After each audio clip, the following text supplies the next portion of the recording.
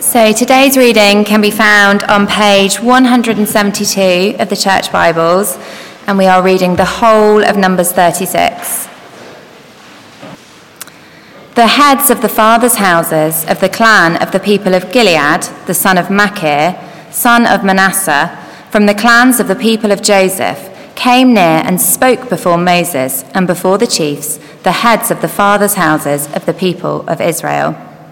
They said, "The Lord commanded my Lord to give the land for inheritance by lot to the people of Israel, and my Lord was commanded by the Lord to give the inheritance of Zelophehad, our brother, to his daughters. But if they are married to any of the sons of the other tribes of the people of Israel, then their inheritance will be taken from the inheritance of our fathers and added to the inheritance of the tribe into which they marry.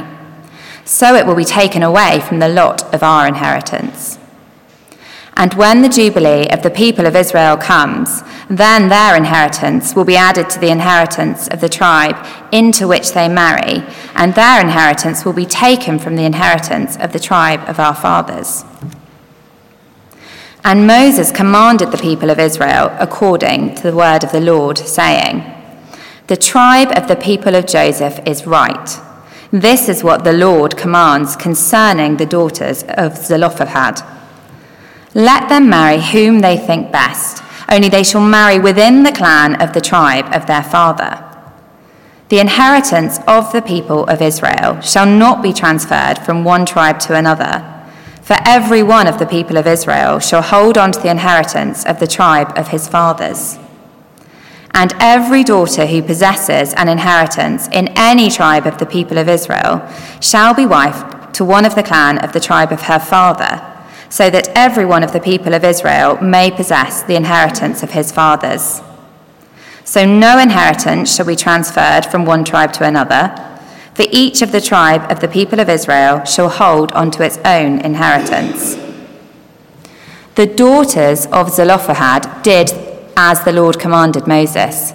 For Mahlah, Tirzah, Hoglah, Milcah, and Noah, the daughters of Zelophehad, were married to the sons of their father's brothers.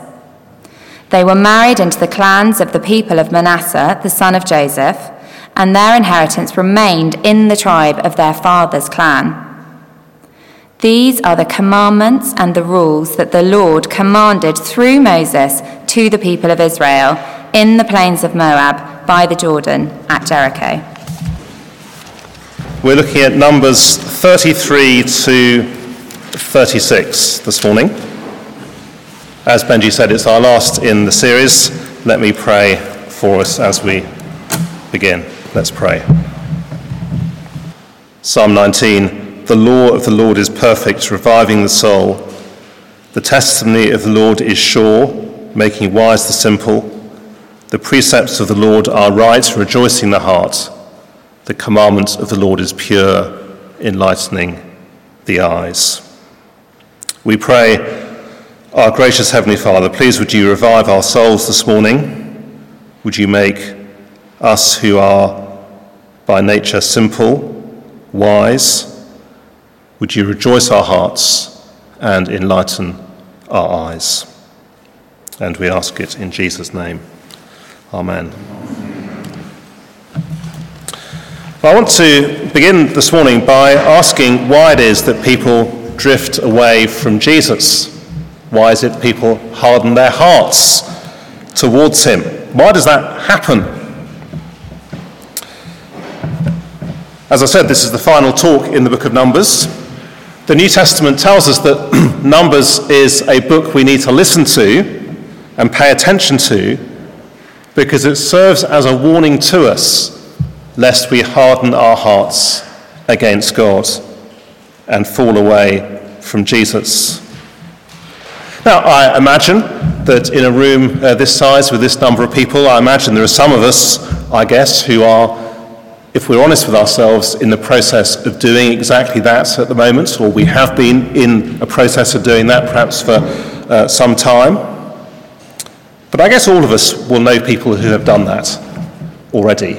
And it is always such a sadness and such a great tragedy Perhaps you can think of a friend or a colleague. Perhaps they once seemed interested in the claims of Jesus. They had a deep sense of their need for forgiveness. They were thrilled to discover that Jesus died for the forgiveness of sins.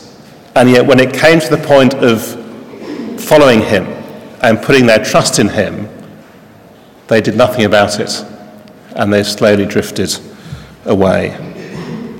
Or perhaps someone in a youth group who seems to be following Jesus, and yet they go up to university, life suddenly becomes busy, there's suddenly so many other options, and they fall away, their hearts hardened. Or the person who perhaps once seemed a committed follower, wholeheartedly so, of Jesus, and yet over the last 10, 20 years, whatever it is, they've been hardened. They've drifted. Why is it that happens? Well, I guess it's for the same reason that sports personalities change teams and people change jobs. It's simply because they get a better offer. In other words, we come to believe that other things offer a better version of life, or offer me a better version of me than Jesus offers. That the good life lies elsewhere. I decide that actually my job offers me more, or a better version of me than Jesus offers. And so my job comes first. Or I decide that my friends and their approval means more to me than Jesus, so I put them first. Or my family and what they think offers more. Or my personal freedom offers more, and so I put that first. Which means, of course, that if we are not to harden our hearts, and whether that describes us as those who have been committed to following Jesus for years, or whether we're simply here this morning and we're looking in on the Christian faith, if we are not to harden our hearts, you and I need to be convinced that the promises of Jesus Christ are far more wonderful than anything else. Far more wonderful than anything that this world can offer us. And that is precisely what we're going to see in Numbers 33 to 36 this morning. It's a long section, but it is all about the future inheritance of God's people. Originally, of course, in the promised land of Canaan, and yet for those who belong to Jesus, it is a glorious anticipation of the new creation, the inheritance to come. And I hope we'll be excited by these chapters. I think at first they look fairly remote and perhaps impenetrable. I hope we'll be excited that actually they paint a portrait of heaven itself. Firstly, an inheritance to be certain about. Have a look at chapter 33, verses 1 and 2.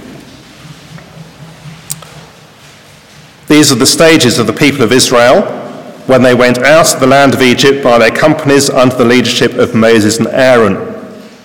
Moses wrote down their starting places, stage by stage, by command of the Lord, and these are their stages according to their starting places. Now, Numbers 33 is a bit like a sort of travel log, or if you're into the Tour de France, then you'll know exactly what the kind of stages are each day, and you'll have a kind of mental map of that, and that's what Numbers 33 does. It's about the 40-year journey that God's people have been on. So we start in verse 3, in the first month in Egypt, at the Passover, when the Lord God acted in judgment against the Egyptian nation which had enslaved them. How each family sacrificed a lamb, an unblemished lamb. They took the blood, they painted the blood around their doorposts, such that when the Lord God came in judgment on the nation of Israel, he passed over those who trusted in his promises. And then, having been delivered from the judgment, they were then brought out of Egypt. And so verses 5 to 15 then recounts the journey from Egypt to Mount Sinai. Mount Sinai, where God met his people, where he declared them to be his people, to be his chosen, treasured possession forever, a holy nation, where he gave them the Ten Commandments, where he gave them his law. And then verses 16 and 17, there's the journey from Mount Sinai to the border of the Promised Land, the point you'll remember back in Numbers where they rebelled against God's command to go into the land. They refused to enter. And then verses 18 to 36, there's the period of 40 years, the period of 40 years wandering in the wilderness. There's the death of Aaron in verses 38 to 40. And then verses 40 to 49, there's the journey, once again, a second time round, if you like, to the borders of the promised land. And that is where we are here in Numbers chapter 33. Now, you can read about all the staging posts later, but the point is that in all of this, the Lord God has kept his people. He has kept them through all the ups and downs. And if you've been following this series of Numbers since January, there have been many, many ups and downs. And yet he has kept them through them all. Despite their sin, their rebellion, he is committed to being their God. Having rescued them, he's brought them to himself. He will get them to the land that he has promised. I wonder if, along with 4 million other viewers, you've been hooked by the TV series Race Across the World.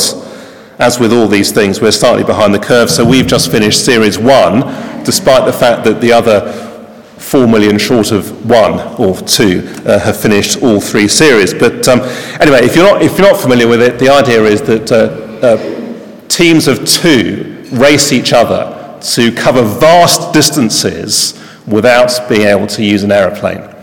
And so series 1, they have to get from London to Singapore. They're given a budget. And one team in particular in that first series, father and son Darren and Alex, by the end of day 2, they'd only got as far as Prague or something like that. Alex was having a complete meltdown. He had burst into tears. I can't do this, he sobbed. We're never going to make it. It's all too much. And yet, as they went through kind of stage by stage by stage, their confidence gradually grew as they looked back on where they had come from. So, I can't make it, we can't do this, became, we're going to Singapore, we're going to get there. Now, of course, their confidence was in themselves. Very different from Numbers 33, where their confidence is in God. But it's the same principle of looking back to see where they've come from, and that in turn gives great confidence for the future. It's why at the end of chapter 33 there's such a note of confidence. Have a look at verse 51. When you pass over the Jordan into the land of Canaan. Verse 53, you shall take possession of the land. Verse 54, you shall inherit the land by lot according to your clans. God has been faithful to his promises in the past. He will continue to be faithful to his promises and to his people in the future. It is an inheritance they can be certain of.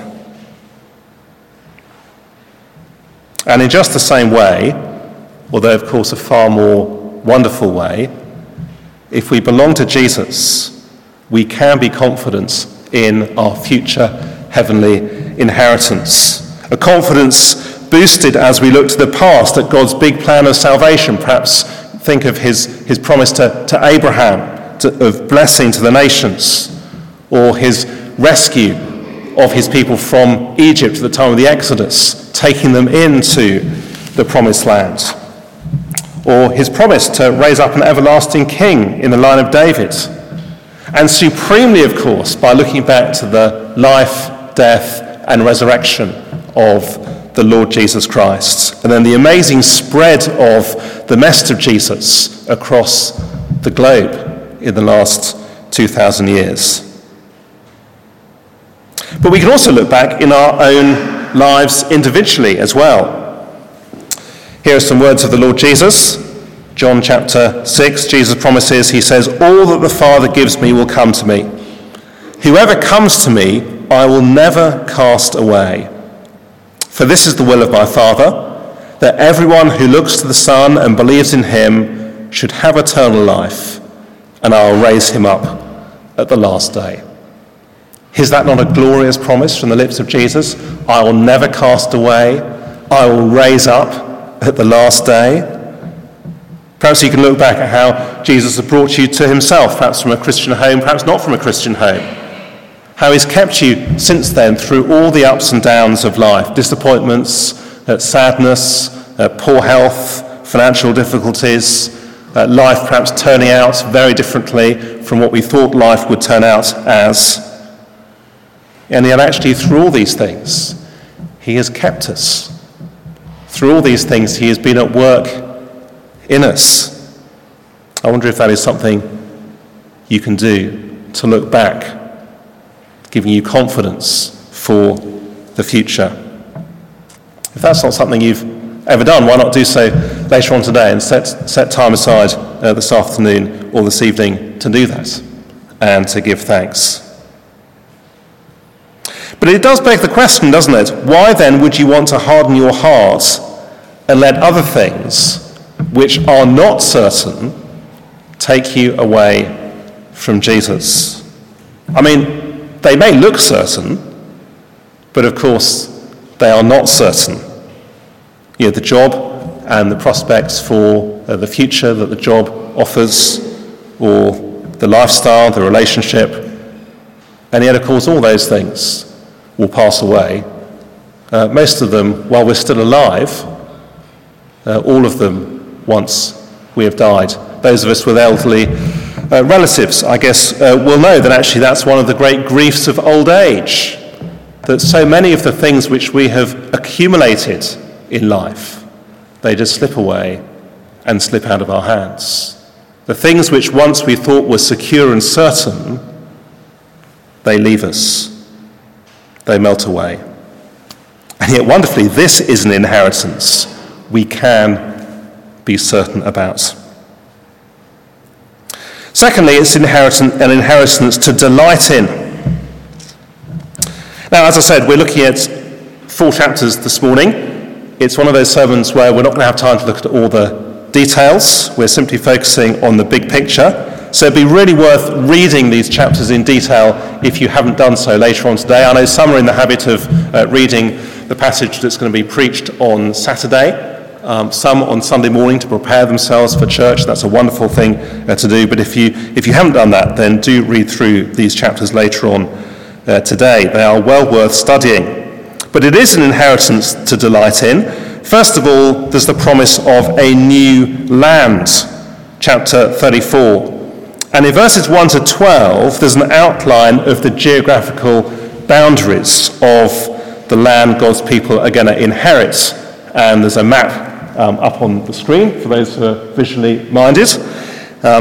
You'll see that you can just go through the borders. In verse 3, we have the southern border.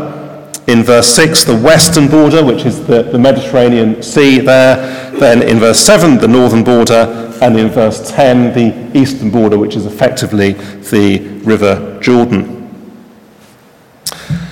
And then in verses 13 to 19, arrangements are put in place for that land to be divided up by lot between all the different tribes. Verse 13, Moses commanded the people of Israel, saying, "This is the land that you shall inherit by lot, which the Lord has commanded to give to the 9 tribes and to the half-tribe." The significance, of course, of the lot of deciding by lot, is that it means that it's the Lord God himself who is apportioning the land to each tribe between the people. And then in verses 16 to 29, there's a list of the men who will actually do all this and divide up the land between the different tribes. Now, in a sense, of course, you might think, well, this is all fairly kind of technical. And yet, I wonder if you could imagine, if you are one of God's people, you are on the very edge of the promised land. The River Jordan is in front of you. This wonderful land that God has promised is out in front of you. I wonder if you can imagine at this point, as you're being told how the land is going to be divided out, I wonder if you could imagine the enormous sense of kind of expectation and anticipation. This land is going to be ours. This bit of land is going to be our land. Now, this is a very unseasonal illustration, but think of Christmas Eve. Think of the kind of tiptoes anticipation of what is going to be happening the next day amongst some members of the family, looking forward to what will soon be theirs. Well, how much greater is this? A new land. And of course, a new land signed and sealed by the Lord God himself.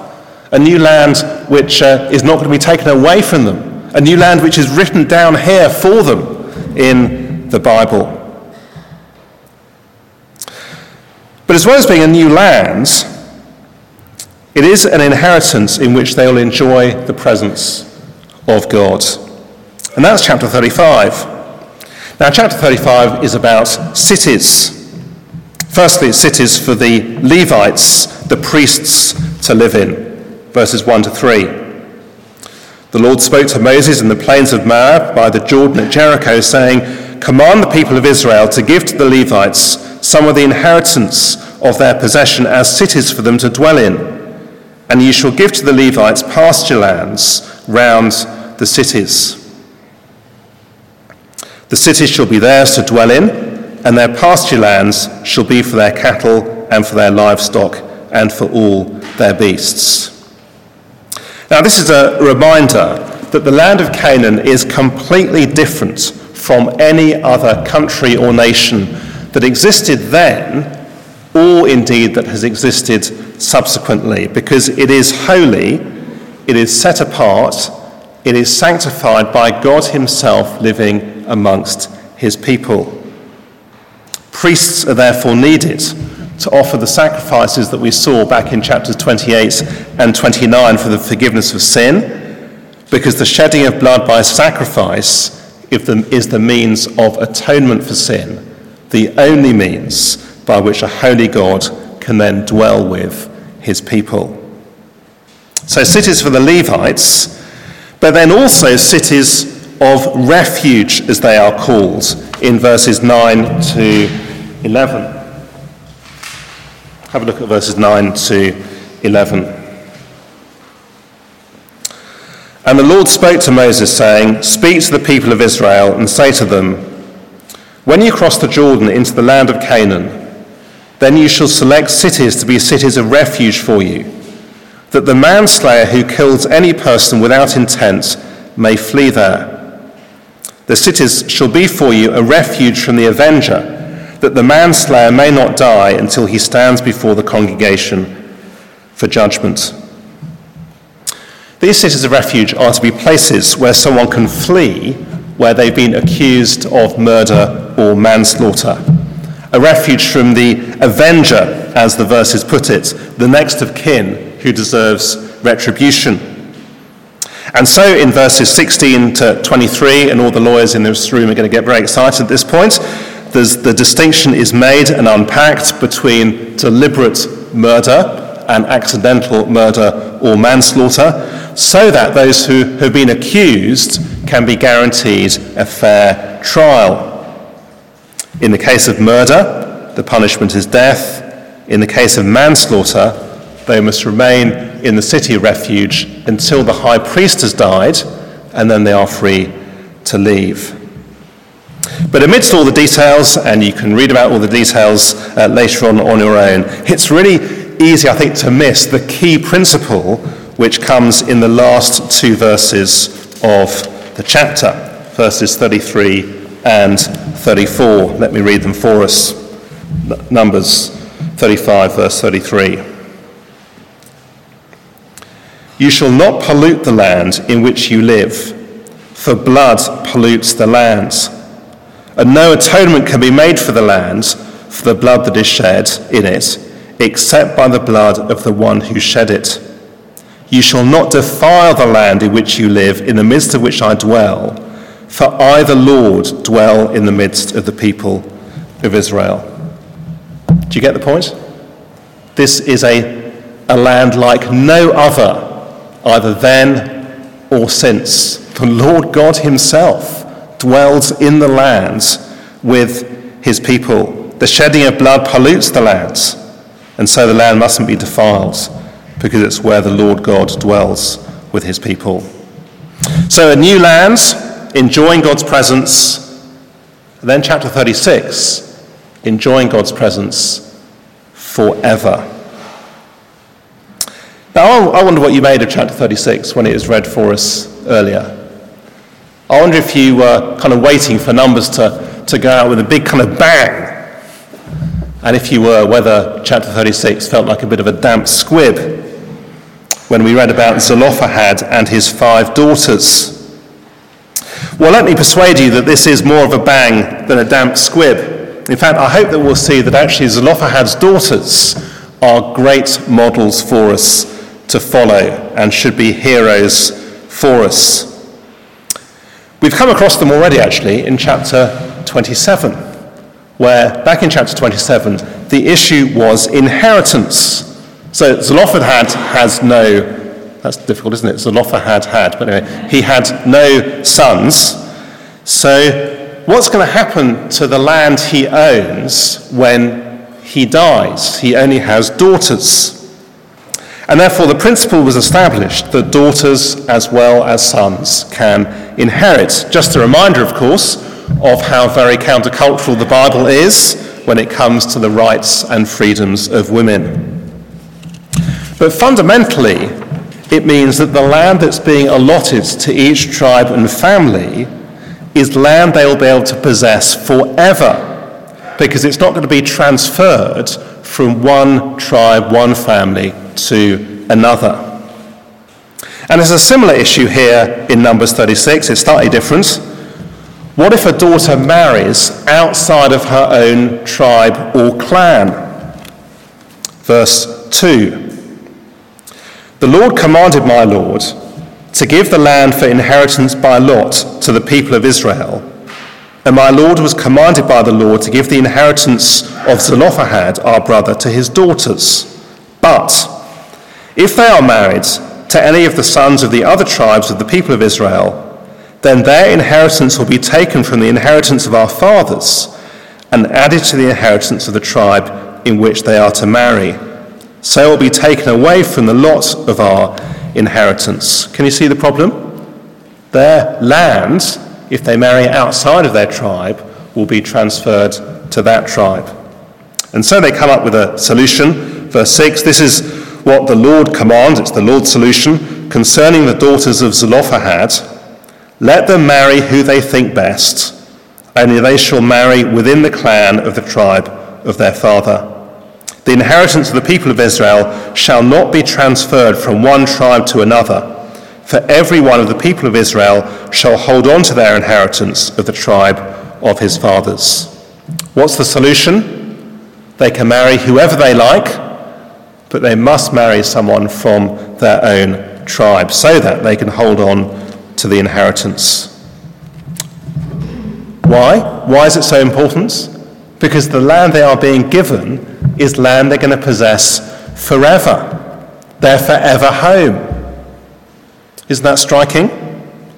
You see, these 5 women, both in chapter 27 and here in chapter 36, they will do whatever it takes to hold on to their inheritance. Nothing is more important to them than their inheritance to come. In other words, they keep their eye on the prize. Last week you may have heard it on Radio 4 on Friday morning, there was a wonderful description of Michael Vaughan, the former England cricket captain, and the way in which he described walking from the dressing room at Lord's out to the wicket, and he described what that kind of feels like. So how you go past the pictures of great players of the past, W.G. Grace and so on, members of staff, the cleaners, whoever's around, kind of wishing him good luck, then going out onto the pitch, and suddenly there's huge roar from the crowd.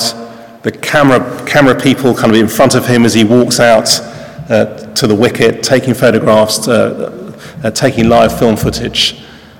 And what's he saying to himself? He said he just kept saying to himself, hit the ball, hit the ball, hit the ball. Completely focused, undistracted by everything going on around him. His whole mind and body firmly fixed on hitting the ball. Just like Zelophehad's daughters, their eye is very firmly on the prize.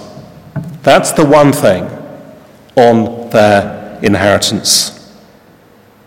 Now, you must talk to Benji and Lynn afterwards, but I'm sure that's one of the reasons why they named their daughter Noah. She's there in verse 11. They had a choice of 5 names, but actually they go on for Noah. you may well think that it's better than Hogla, but isn't it a great thing to name one of your daughters after Zelophehad's daughters? Isn't this what we want for our daughters, those of us who have daughters, to be those for whom their heavenly inheritance is the prize that they are focused on? And those of us with sons, isn't it what we want from our sons as well? For them to live as if their heavenly inheritance is the main thing, that their forever home is not here, but is in their God-given heavenly inheritance. So this really is inheritance to delight in, a new land made holy by God himself, dwelling with his people forever.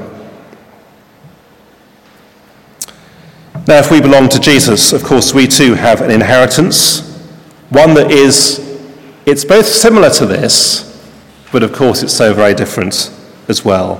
A new land, the new creation itself, where God himself will dwell with his people and will do so forever, a new heavens and a new earth. We had 1 Peter chapter 1 verses 3 to 5 read to us earlier on at the beginning of our gathering today. Let me read it again. Blessed be the God and Father of our Lord Jesus Christ. According to his great mercy, he has caused us to be born again to a living hope through the resurrection of Jesus Christ from the dead, to an inheritance that is imperishable, undefiled and unfading, kept in heaven for you, who by God's power are being guarded through faith for salvation ready to be revealed in the last time. Imperishable, undefiled, unfading. So let's come back to that question that we started with. Why is it that people drift away from Jesus? Why is it that people harden their hearts to Jesus? Why does that happen? Well, for the simple reason that they think that other things offer more. Or if not more, at least what they offer seems to be more kind of real and more tangible and more immediate. How do we stop that happening? Well, we keep our eyes firmly fixed on the Lord Jesus and on our future inheritance. For those of us for whom our gaze has wandered, for those of us who actually in our heart of hearts we know we are drifting or have drifted, then let me plead with you to fix your eyes on the Lord Jesus. Why not tell a Christian friend, why not pray with them that the Lord would indeed bring you back? And pray that actually by comparison, the things of this world, all the other things which we might be tempted to chase after, by comparison would grow dim and pale and pallid. One of the songs which I remember singing as a new Christian, very memorable, short Christian chorus, turn your eyes upon Jesus, look full in his wonderful face, and the things of earth will grow strangely dim in the light of his glory and grace. Let me lead us in prayer. Therefore, since we are surrounded by so great a cloud of witnesses, let us also lay aside every weight and sin which clings so closely, and let us run with endurance the race that is set before us, looking to Jesus, the founder and perfecter of our faith, who for the joy that was set before him endured the cross, despising the shame, and is seated at the right hand of the throne of God. Amen.